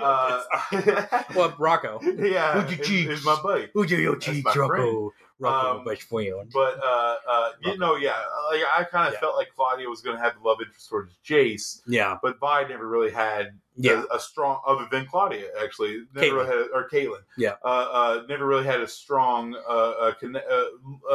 person that looked like it was going to be a love interest. Yeah, maybe Echo, but no, that was more like a brother to her than anything else. Yeah, so exactly, yeah, and they're very adamant about that. They're both into girls, so they even make like a whole thing about it. Like in the there is that that when they're in the brothel, it's boys or girls, boys or girls, and then she ends up talking with a girl by the end of it, and like Vi just kind of gives her a little smirk, like it's like I knew it. All right, just walks off. I'm like, all right then. But that's when she goes and fights Savika, which is awesome, and then she fights Savika again, which is awesome. Savika several times. The solo scenes with Jinx, where she's talking to herself, and like when she goes back into the little hideout with like the boxing machine, and then the little shooting gallery and stuff, and everything's exactly where it was when they first ran off, which I loved. And she rebuilds the little boxing machine, and she starts doing it, and it's like flashing back to her past, and like Vi like hitting her and stuff like that. It's like and like Jinx doing it, and it goes back to Vi being, she's punching it. It's so good, and she's just having like this really existential crisis, and then she looks up at the scoreboard, and it didn't quite beat Vi's. So it's just she got second place. Ooh, it's just so good. It's like she's not as good as her sister. And just those little her sister was like 10 years ago. Exactly. Just those little things, those little little prods that she gets. But then she hits this. I love the Chuck scene too. I forget his name, Ephraim. I forget the bartender. It's like, "What's up, Chuck?" It's like, "My name's Theorem." That's Theorem. My name's Theorem. Actually, it's like, whatever, Chuck. Yeah. Nice try, Chuck. Nice try, Chuck. And it's a very Harley Quinn scene, but again, it's still terrifying because the dude's like terrified he's gonna die. It's like, and then he puts a bomb on his back. And luckily, it's just a color bomb and it blows up in paint. Yeah. It's like you're doing great, Chuck. But it's great. And so then finally, she meets up with Savika, and then beats the crap out of her because Savika just gets the crap kicked out of her all the time. That's all she gets. But it's great because then after all that, she has this moment where she sits at their meeting place and she has the flare and she has the flashback saying, "Light it up and I'll find you." And she lights up, and it's this great freaking song that plays. That's I forget the name of the song, but go listen to it. It's awesome. It's one of my favorite scenes in the whole thing because she's just holding up this blue flare, and the way they do smoke and effects in this show is great because it all looks very 2D. Like it's all matted on top of 3D. So the smoke effect is great, and Vi and Caitlin are running from Silco's goons at one point while this is happening, and you see like the ghosts of Milo and Clagger like behind as it zooms around her. It's just like this gorgeous artistic scene. Like it's wonderful. And then finally it dies out and Vi actually shows up. And it's just like this great moment of like, oh, it's like they're back together. But then Jinx is not the same person. Like it's not Powder anymore. And like they have the fight with the firelights. But even before that, like she like pulls out her gun and is about to shoot Caitlyn, and it's just all this stuff. It all goes bad. She can't, like, they can't ever be, it's already a foreshadowing. They can never be what they were before. What they were. And I think that's the first moment where Vi actually, like, sees Powder, or sees Jinx, not really Powder anymore, you know? Yeah. Because before that, even when she's hugging her, she says something, and Vi's like, of course you're my sister, or something along those lines. Yeah. But, like, it wasn't until... Because Jinx says, I'm different. I'm not who I was before. And Vi's like, it doesn't matter. You did what you had to survive. It's fine. I did, too. I did a lot of bad stuff in prison. Yeah. But it's like, but we're together now, and we can be like we were before.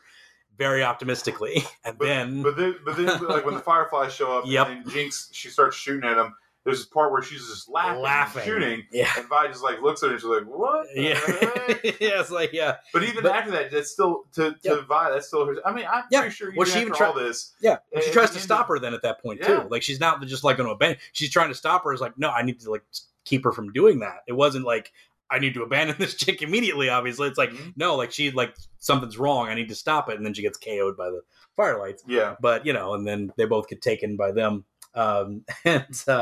It's great progression of characters and how characters intersect with each other.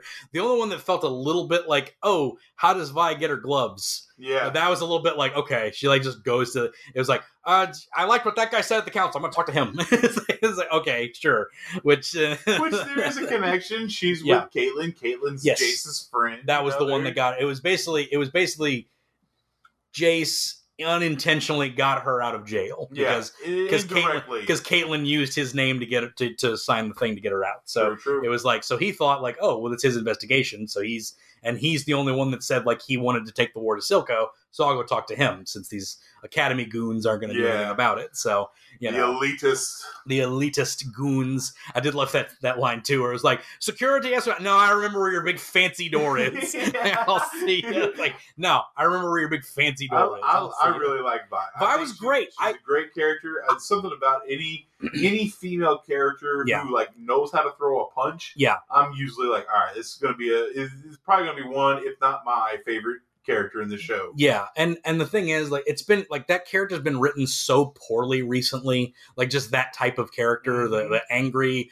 masculine girl. Like, it's angry at the world, and they have to be super masculine. They can't have any kind of redeeming.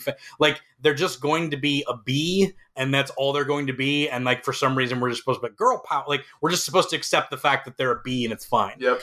She's not. Like, she's legit. Like, yes, she has her anger moments, but she's not perfect at fighting. She's not a perfect fighter. She's tough. That's her shtick. But also, she has responsibility. She's willing to take those responsibilities and admit when she has mistakes. One of my favorite lines in the whole thing is when she's getting patched up. She got stabbed by Savika, and she's getting patched up by Caitlyn. And, she's like, just like, oh, yeah, this is, she's talking about how the upper cities are the big problems. And Caitlyn's like, I guess us topsiders are the cause of all your problems. And then she's like, basically dying and hallucinating. And she just sees Powder in the corner. And she goes, no, not all of them. And it's just like, oh, my God. Like, it's just such a good line. Because, like, even she knows, like, I messed that one up. That wasn't anything to do with the top side. That was us. Like, that was me and us. And I think like, you said it earlier, too. But, like, that's what's so great about this show. Or one of the great redeeming qualities of the show is that they're really, it's both, neither side in this is really a complete villain or a complete good guy. Yes. Both have their own darkness. Dark side and light side. Yeah, they all have their own skeletons in the closet. And they all, and both sides have regrets that they've done, I mean, with the lanes, maybe it's bowing to Piltover for so long, but also allowing Silco to kind of get to his position, and then also just letting the world kind of downtrodden them so much, where Vi calls her sister a Jinx, And then also on the other side, Piltover, where Jace feels responsible for all these the Lanes people for the way they've been living. Yeah. And Claudia is saying the same way. Caitlin.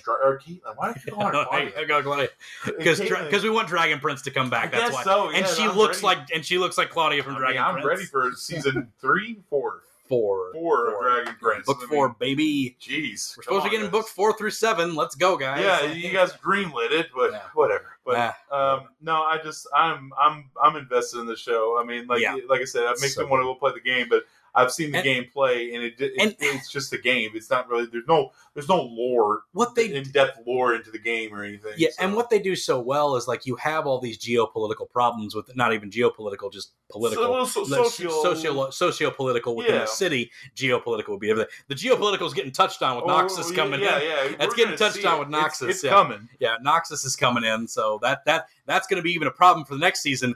Especially if anything bad happens to Mel, which looks like something bad might happen to Mel. I don't know. We'll see. Jace is there, so he might be able to put up a shield. I guess that's true. He might be able to put up a shield. Like that's all I can. I know. Like for I know. The way I view we're jumping around. Yeah, we haven't. We'll get to that in a minute. We'll our speculation for season 3. We'll get to that. Let's put that off for a second. Season 2. Our speculation for season 2. So.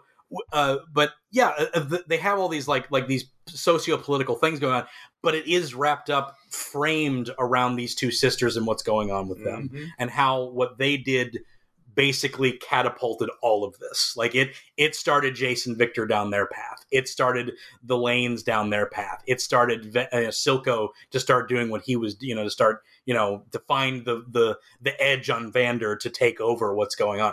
All the things that they did that night just culminated in all of these things happening towards the end. So to have it come to an end in this Texas Chainsaw Massacre dinner table scene is like, which also was very much like Death of the Family. I don't know if you caught a lot of those vibes too in that one. Okay, I can kind of see that. Dinner table, people are tied up at the things. She brings out a thing. You think it's going to be Caitlin's head. Yeah. Stuff the like way that. She said it is like, I made her a snack. By the way, made her into a snack. Did Jinx dress Caitlin? Did Jinx dress Caitlin? When she abducted Caitlin, she was naked in the shower. Yes, so she's crazy, but she's a modest crazy I guess person. She's a modest crazy person. So she dressed her and then tied her up. Or maybe to be fair, all we saw was Caitlin looking in the mirror, and then you see Jinx in the background. Who I missed the first time, by the way. I didn't even notice her. I didn't even notice her. All you really see is the little eye. Yeah. Like there's a little silhouette of her, but it's so foggy. Like I didn't notice it. Well, it's like, me too. Yeah. Because I was like, that was a weird ending. And I rewound it and I'm like, and then if you look, when Caitlin first looks in the window, you do see the outline, but it's just like in the back with shadows. You just think it's like a plant or something like that. But very opulent shower. You don't really see it until very opulent. But you really don't see it until the eye starts to glow right there. But I don't know. Maybe Jinx is like, "Hey, I'm kidnapping you. Go get dressed. Go get dressed." I don't know. And then she knocks her out and takes her to her lair. I guess so. That was probably the only thing that was like, how did Jinx get into her place, kidnap her, get all the way down to the lanes without ever getting noticed? like. She's way too good at that. I mean, we can say that she's a street rat. She knows. However, I apologize. She did have her shimmer powers at that point. She had That's true. She had the little super speed. Because she demonstrates that once on screen, which is great. I love that.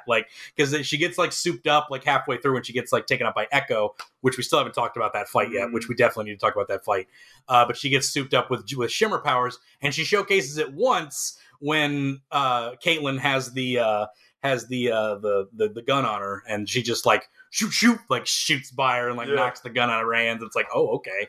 Also, Jericho is one of my favorite characters in the whole thing. Yeah, he's barely in it. I don't care. He's awesome. Look at him. Yeah. Look at how awesome he is. He's got a cutting board on his arm. It's just fun fact: Jericho is going to be in the upcoming Arcane visual novel that's coming out. Really? So, and they've got the models of him in there. So what's a visual novel? Is that just it's a little where you play through you just click on it. Click on it. Okay. Click on so who you're gonna game. But click on who you're gonna talk to. Click the dialogue tree that you take with each person or whatever. So stuff like that. So they're doing an Arcane visual novel because why not? They have all the money of God, so they might as well just do a thing.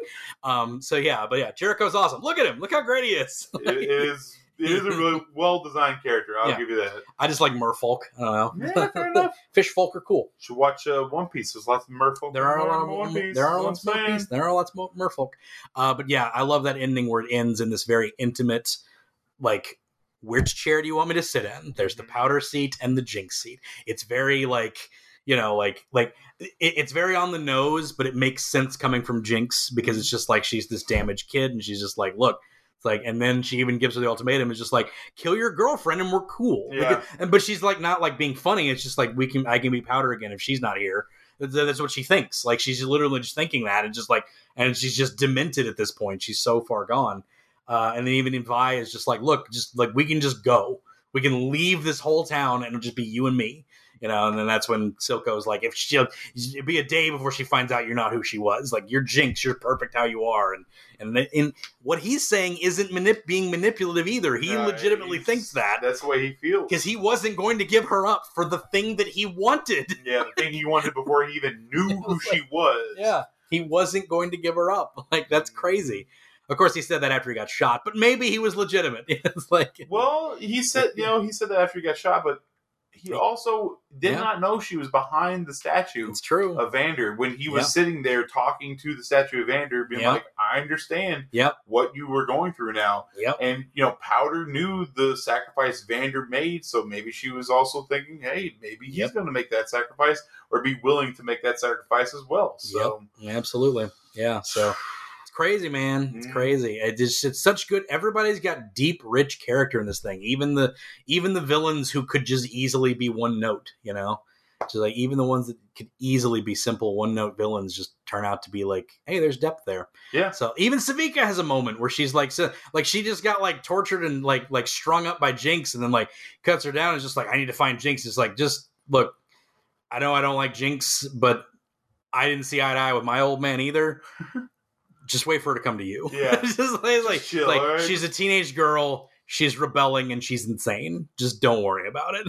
like just let her come to you. Just let her do a thing, man. And but it's great. Let's talk about Echo's fight scene just because I love it so much.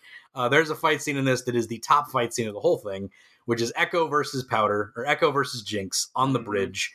Because you don't see it coming. Like there's an explosion and like there's a gunshot, and then Jinx and Vi and Caitlyn like push each other out of the way, and then in comes Echo on his board, and he's got his freaking thing, and it's such a great scene. And then this song starts playing, and it's beating to the swing of his watch, and then it shows them both as kids playing this game. The only thing that would have made this better is if they showed them playing that game in like the first 3 episodes. Yeah, like at one point in time, like, it's just a brief thing where it shows Jinx like win at the game, where like it's like that would have been great. Like just like a little quick thing where that happened would have been amazing.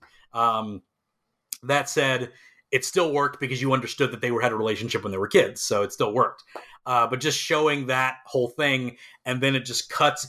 They did the time manipulation thing like Echo does without doing the time manipulation, which I like, because he just mapped out what happened when they were kids. Then it zipped back, boom, right back to where he was. And then he did the same moves, but he knew exactly what she was going to do from when they were kids. And ended up winning. It's the only person that wins a fight against Jinx through the whole thing. Like he's the only one that wins a fight. Like everybody else gets whooped by her. It's either whoop or they leave. And I mean, just like straight up, because granted, like Vi just had a fight with Savika, but she gets KO'd in one shot. Bravo, sis! Like, and it's a great pop up too, because she just leans over and she's just standing there and just like does the head tilt. It's like, oh god, terrifying. But yeah, and I love the fact they gave her pink eyes, like that's a plot point, like because she had pink eyes in the game. So they're just like, she has blue eyes for the whole thing, but then pink eyes by the end of it because she has superpowers. Yep, it's the shimmer. She has the creepy shimmer powers that are injected into her. So yeah, by the Doctor, who is do they call him anything besides the Doctor? They just call him the Doctor in this. He's probably got a name in the game. Yeah, I'm sure there's some like Doctor something or whatever. But Victor, I don't think it calls him by anything. Yeah. And Silco just Jinx, I should say, calls him the doctor. Yeah. So I don't know. I don't know, man. Like, it just, the way this thing ends is so good because it leaves so many questions for what's coming up, and it's just like, oh, this is bad. Maybe, like, who's going to survive? Who's going to survive? Because I don't know. Everybody, I know that Victor and Jace are going to survive. That's it. Anybody else in that council room is up for grabs, man. Yeah. Like, could be all of them. Yeah. But that's how it ends, basically. Like, they have this whole moment.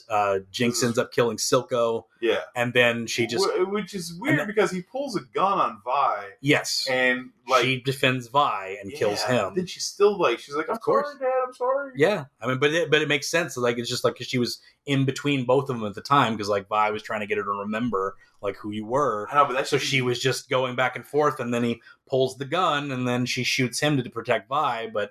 I know. Just, I'm trying to make sense of a fictional character storyline here, but like, your initial reaction is to save your sister. Yeah.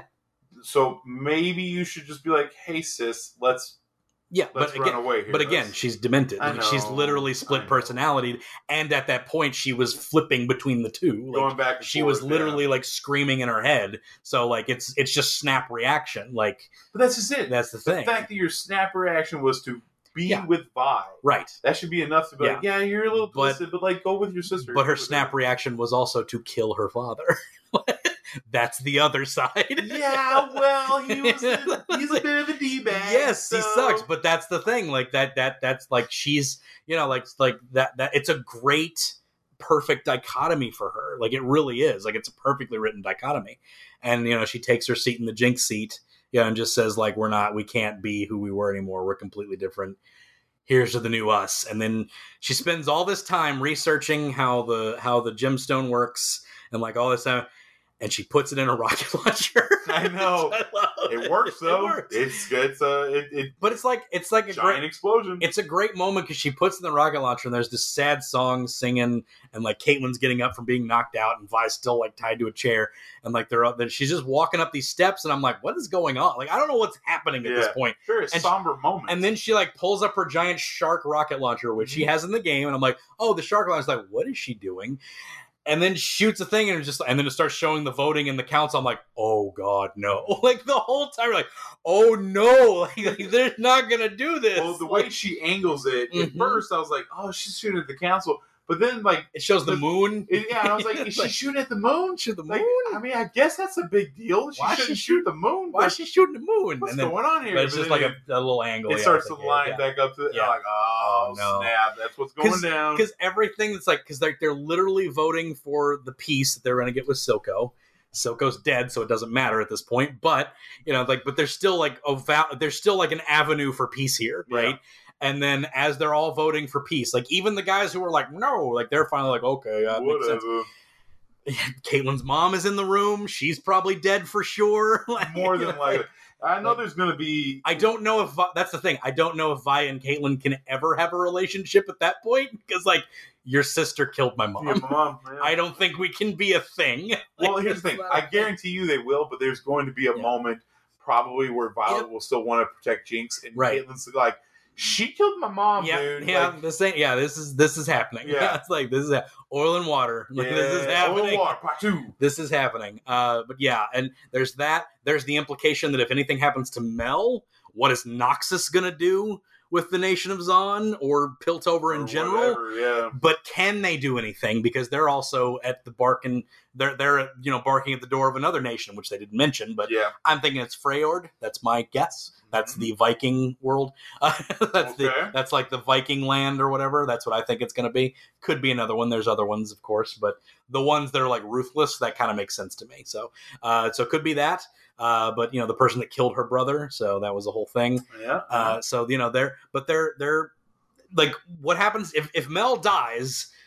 Mel's mom goes off on Piltover, right? Mm-hmm. Like that becomes like, oh, okay, you're gonna kill my daughter, like.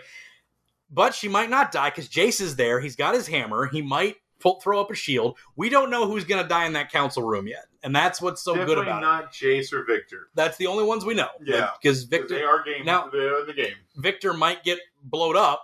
Yeah. Because he's got full armor in the game. And that's what I thought after he was messing with the Hex Core the first time. Right. And like it like pulled himself into it. Like, right. When it was after... Yeah, because he like bled, and then the blood went into the hex core, and then he came back again. He realized that he needed his blood. I thought that was going to transmute him into like this armored person. Right. And it kind of did that with his leg and his hand too. Mm-hmm. But yeah, I think this time it's like the explosion's gonna he's gonna have some type of suit to keep living, to keep on from to live afterwards. I think he's gonna get injured pretty bad. It might be because Jace decides to protect Mel instead of him.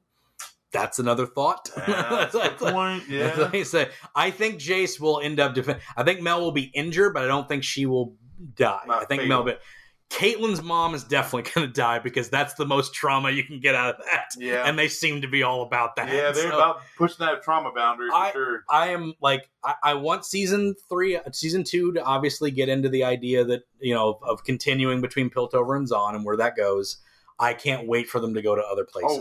I want to go to Bandlewood. I want to go to Freyord. I want to go to Noxus. I want to go to Bilgewater. I definitely want to go to Bilgewater. That's Pirates and Cowboys. I'm down with all that. Give me all that. And also, Illaoi is in that world, and I want Illaoi to show up because she's awesome. But yeah, what do you want to see for season 2? Honestly, anything. I was so genuinely shocked by how good this was. Yes. Because I've heard of League of Legends. I have friends who play it, and they talk highly about it. Right. But I know nothing about the universe. Yeah. And when even the first episode, I was like, it's okay, I guess. But really, it's episode 3, and then of course 4 just really kicks it off. But it's at that point I was sold on it. So honestly, more. I just want to see more of the world. It is. Me too. 100%. Obviously, we can see more. There's still more stories to be told in Piltover and Zaun and all that. But and these characters they still got plenty of stories to be told too. But looking down the list of all the heroes, there's so many characters we haven't even touched on yet. And that means also other lands that we get to go to. Yes. So yes, I'm just more. Whatever. I don't care. I trust you guys. Yeah. Right. Because you guys knocked it out of the park on the first season. So let's just, I'm ready to see where they go with this. I even delved into watching the little trailers they made for the video games because they have little sort of the Overwatch type things. Okay, I did not know that. They'll have animated trailers for certain ones of them. When they're introducing a new world to Runeterra, they'll just do Tales of Runeterra, and now we're introducing this nation into this, and it was the Ninja Nation, the guys that are all ninja guys and stuff like that. So it's pretty cool. They had one. We'll watch all these in a minute after we close this out because they're a lot of fun. Little 2-minute things. They're a lot of fun. I want to see all these characters. That's a lot of characters. Well, I want to see some of them at least at the very least. Yeah. But that's the thing is if you do different seasons, you go to these different worlds, these different lands, and you have different. And these characters, they don't even have to become major characters. They don't have to become a Jace or a Vi. They could just be this one character they interact with. Right. That's it. Yeah. Like that little sad mummy. Yeah. Whatever it is. Right. It's just he could just be like a background character or whatever.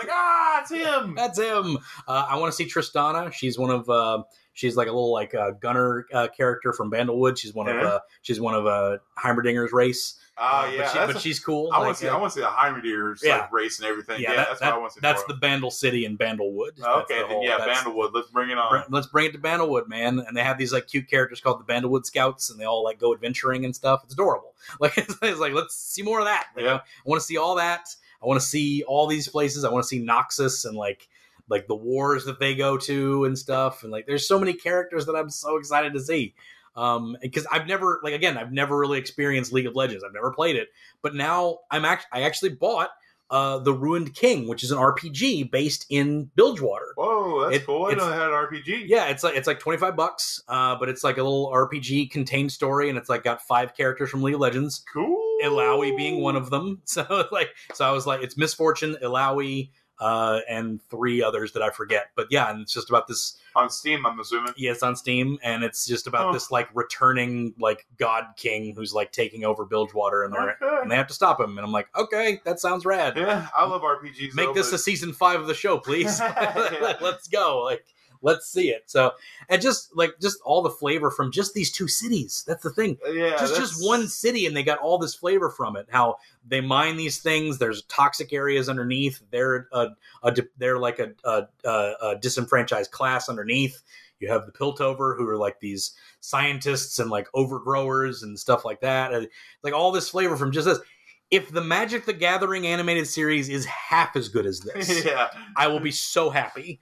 I have no illusion that it will be as good as this, but I'm hoping it's at least Still, man. half as good. Maybe they'll get some notes from this or something to This- make it as good. It's legitimately one of the best shows I've seen in a long time. Like like since Avatar. Like I mean, I'm honestly, not joking. I'm sitting here trying to think of, at least for 2021, Yeah. if anything came out that was No- even close to this. No- Not even just anime, just Yeah. show in general. Nothing comes close to this. I mean, So maybe Squid Games. Squid Games was fun, but for a See, different reason. Yeah, but that's But it. it's It's just- like, it's not the same. It's not the same thing. I enjoyed Squid Game a lot, but again, it's just like it's not to my taste entirely. I just thought that was a good little story, and it could have just been one season, but it's fine. Yeah. they're going to do more, obviously. But yeah, like this show is so good, and it has Imagine Dragons on it, and I don't care.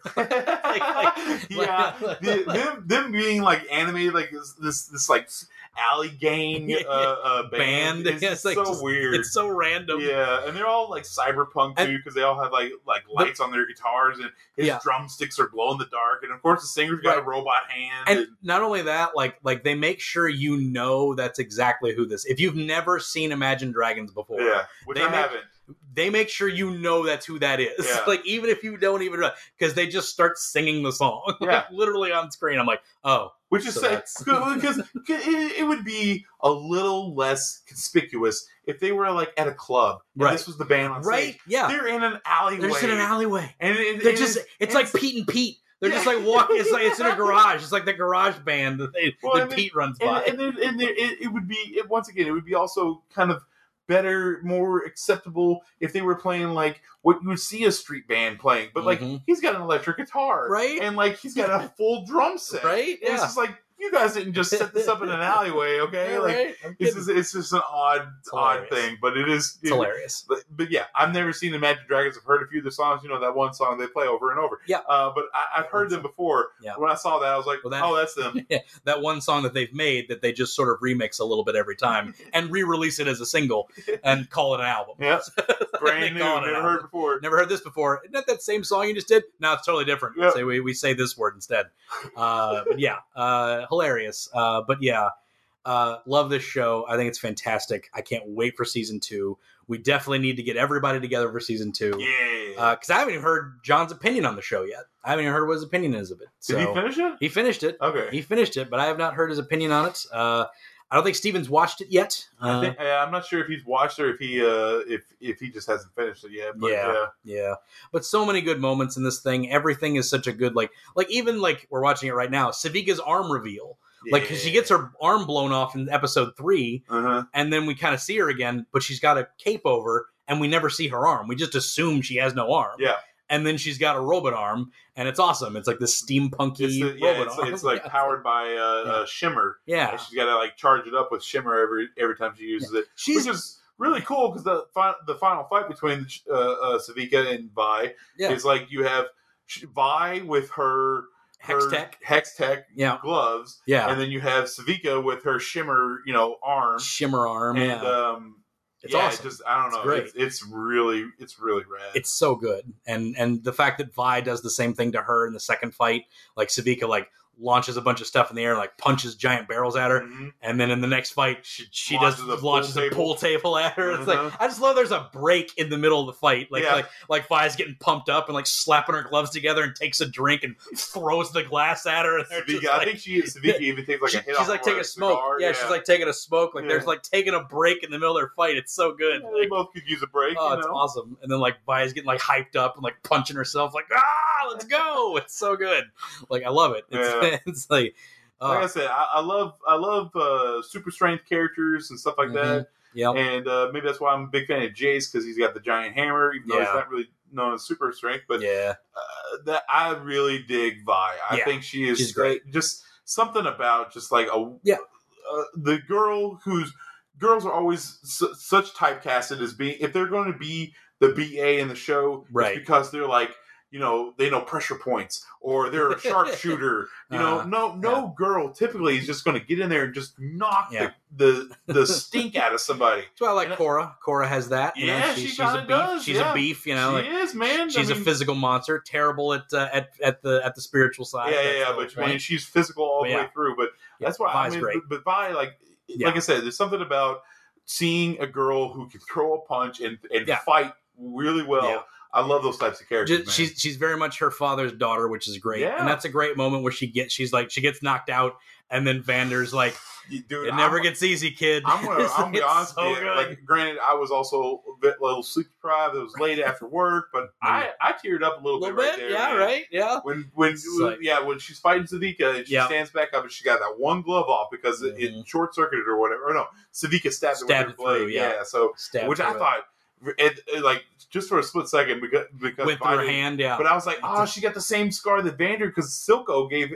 That's how he got out of Vander trying to drown him, which it's still not completely clear why he was trying to drown him. But bad guy Silco, they were brothers and all. He wanted to take it. They say he wanted to take it too far, which clearly he did. Yeah, so it's like so Vander was going to do the bad thing. So. But I don't know, man. I love Vi. I like Caitlyn. I liked the only character I really was just kind of like was Heimerdinger. He was the only one, and they redeemed him. He's gonna be season 2. He's seeing where he went wrong too. Yep. Like the fact that everybody gets to have these moments of like, no, we need to do the right thing. Even Victor, because that's the other thing where we left Victor before that. He's not going to deal with the Hex Core anymore because he ended up killing Skye. Mm-hmm. So he wasn't going to deal with the Hex Core anymore. So now, whatever happens to him from this explosion has to vault him in the idea of using the Hex Core. So it's crazy. It's just like, so you have these people, these moments where people make legitimate decisions that make sense. Like it all makes sense when this stuff happens. So, it's so good. I know, man. I literally watched it when you recommended it to, and I freaking loved it. And then yesterday especially, we had really bad weather at UPS, and so we had operations banned. So I just started rewatching the show, and I'm probably going to go through and rewatch it again because it's just such a great show. Yeah, it was great. I've watched it several times. Like I've watched it a lot. Like I really want to rewatch because I want to watch that up to 6. Yeah, and I did not see the Echo Jinx fight, so I definitely want to watch that. And then of course the Savika and Vi fight. I want to watch that one again too. And you know, at that point, might as well just rewatch the whole show. Watch the whole series. Just do it all again from the top. Totally good. But that's going to do it, man. We covered all of season 1 of Arcane League of Legends. I was gonna do something at the end of this, but I'm not gonna do it because I don't think I have an answer for it. Okay. I think now you know what? We're gonna do it. We're doing it. All right. I'm bringing it back. Who would win? Oh, all right.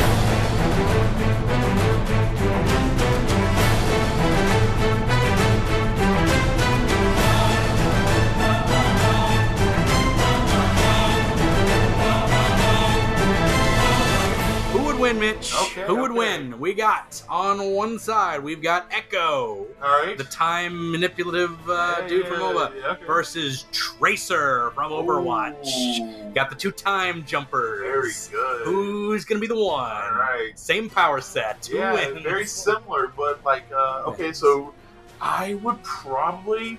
And I know I'm going to get some flack from it because I know a lot of people out there, they're big fans, but I have to give it to Echo. Oh, snap! Because, Tracer, she's military. Mm-hmm. She has that training. Right. And but hers was accidental, and she had to learn how to use it. Yep.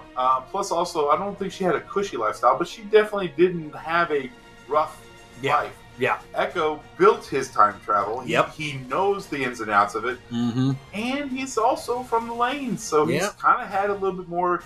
Here's the thing. Tracer's got the tech. Mm-hmm. That's about it. Echo's got the tech, and he also has the know-how, the street knowledge, I guess you could say. So, this thing, I've never seen Tracer. Every time I've seen Tracer fight, it's always with the tech. She's got her guns, and she got her jumper. Echo, he can fight. I legitimately thought we were going to end up in a tie here, Mitch, but Echo takes it because that's my vote as well. Yeah, I thought you were going to say Tracer, and I don't fault anybody who would say Tracer. Yeah, I feel exactly. like that's what I'm saying. I know there's going to get some flack for it. I know some fans. Maybe when Overwatch gets an animated series, maybe then I pick we Tracer. We see some of her moves then, see some of more of that, because the only thing I know that she lost to Widowmaker, and she lost to Doomfist. So, sorry. Whereas... Where I stand, that's 0-2 That's right 0-2 right now. Whereas Echo... He got the wins on everybody. He beat the one person who was undefeated until he fought her. Yeah. So until she fought him. Until she fought him. So there we go. He's got the win. And he beat Vi and Caitlyn with his crew, but still it's like, he took them down too. Yeah. So sorry, gotta give it to Echo. There you go. Boom. Echo wins this. Who would win? We covered that pretty quick. Thank God. But yeah, I want to bring back some of those old things. Who would win and why. Since we got plenty of time before season 2, you can go ahead and start thinking of one for the season 2 one. Right, exactly. You're going to stick with the League of Legends Overwatch thing, because they have a lot of they have a lot of on both. Yeah. They have a lot of matching things that could work a lot. So there we go. But that's going to do it, Mitch. We did it. Yeah. Thanks for being on. I really appreciate it. Hey, no problem, man. Thanks for having me. Absolutely. This has been the Animation Destination Podcast. You can check us out at destinationcomics.com/DNN, animationdestination.com, on Facebook, and on Instagram. We'll be back next week. Stay tuned.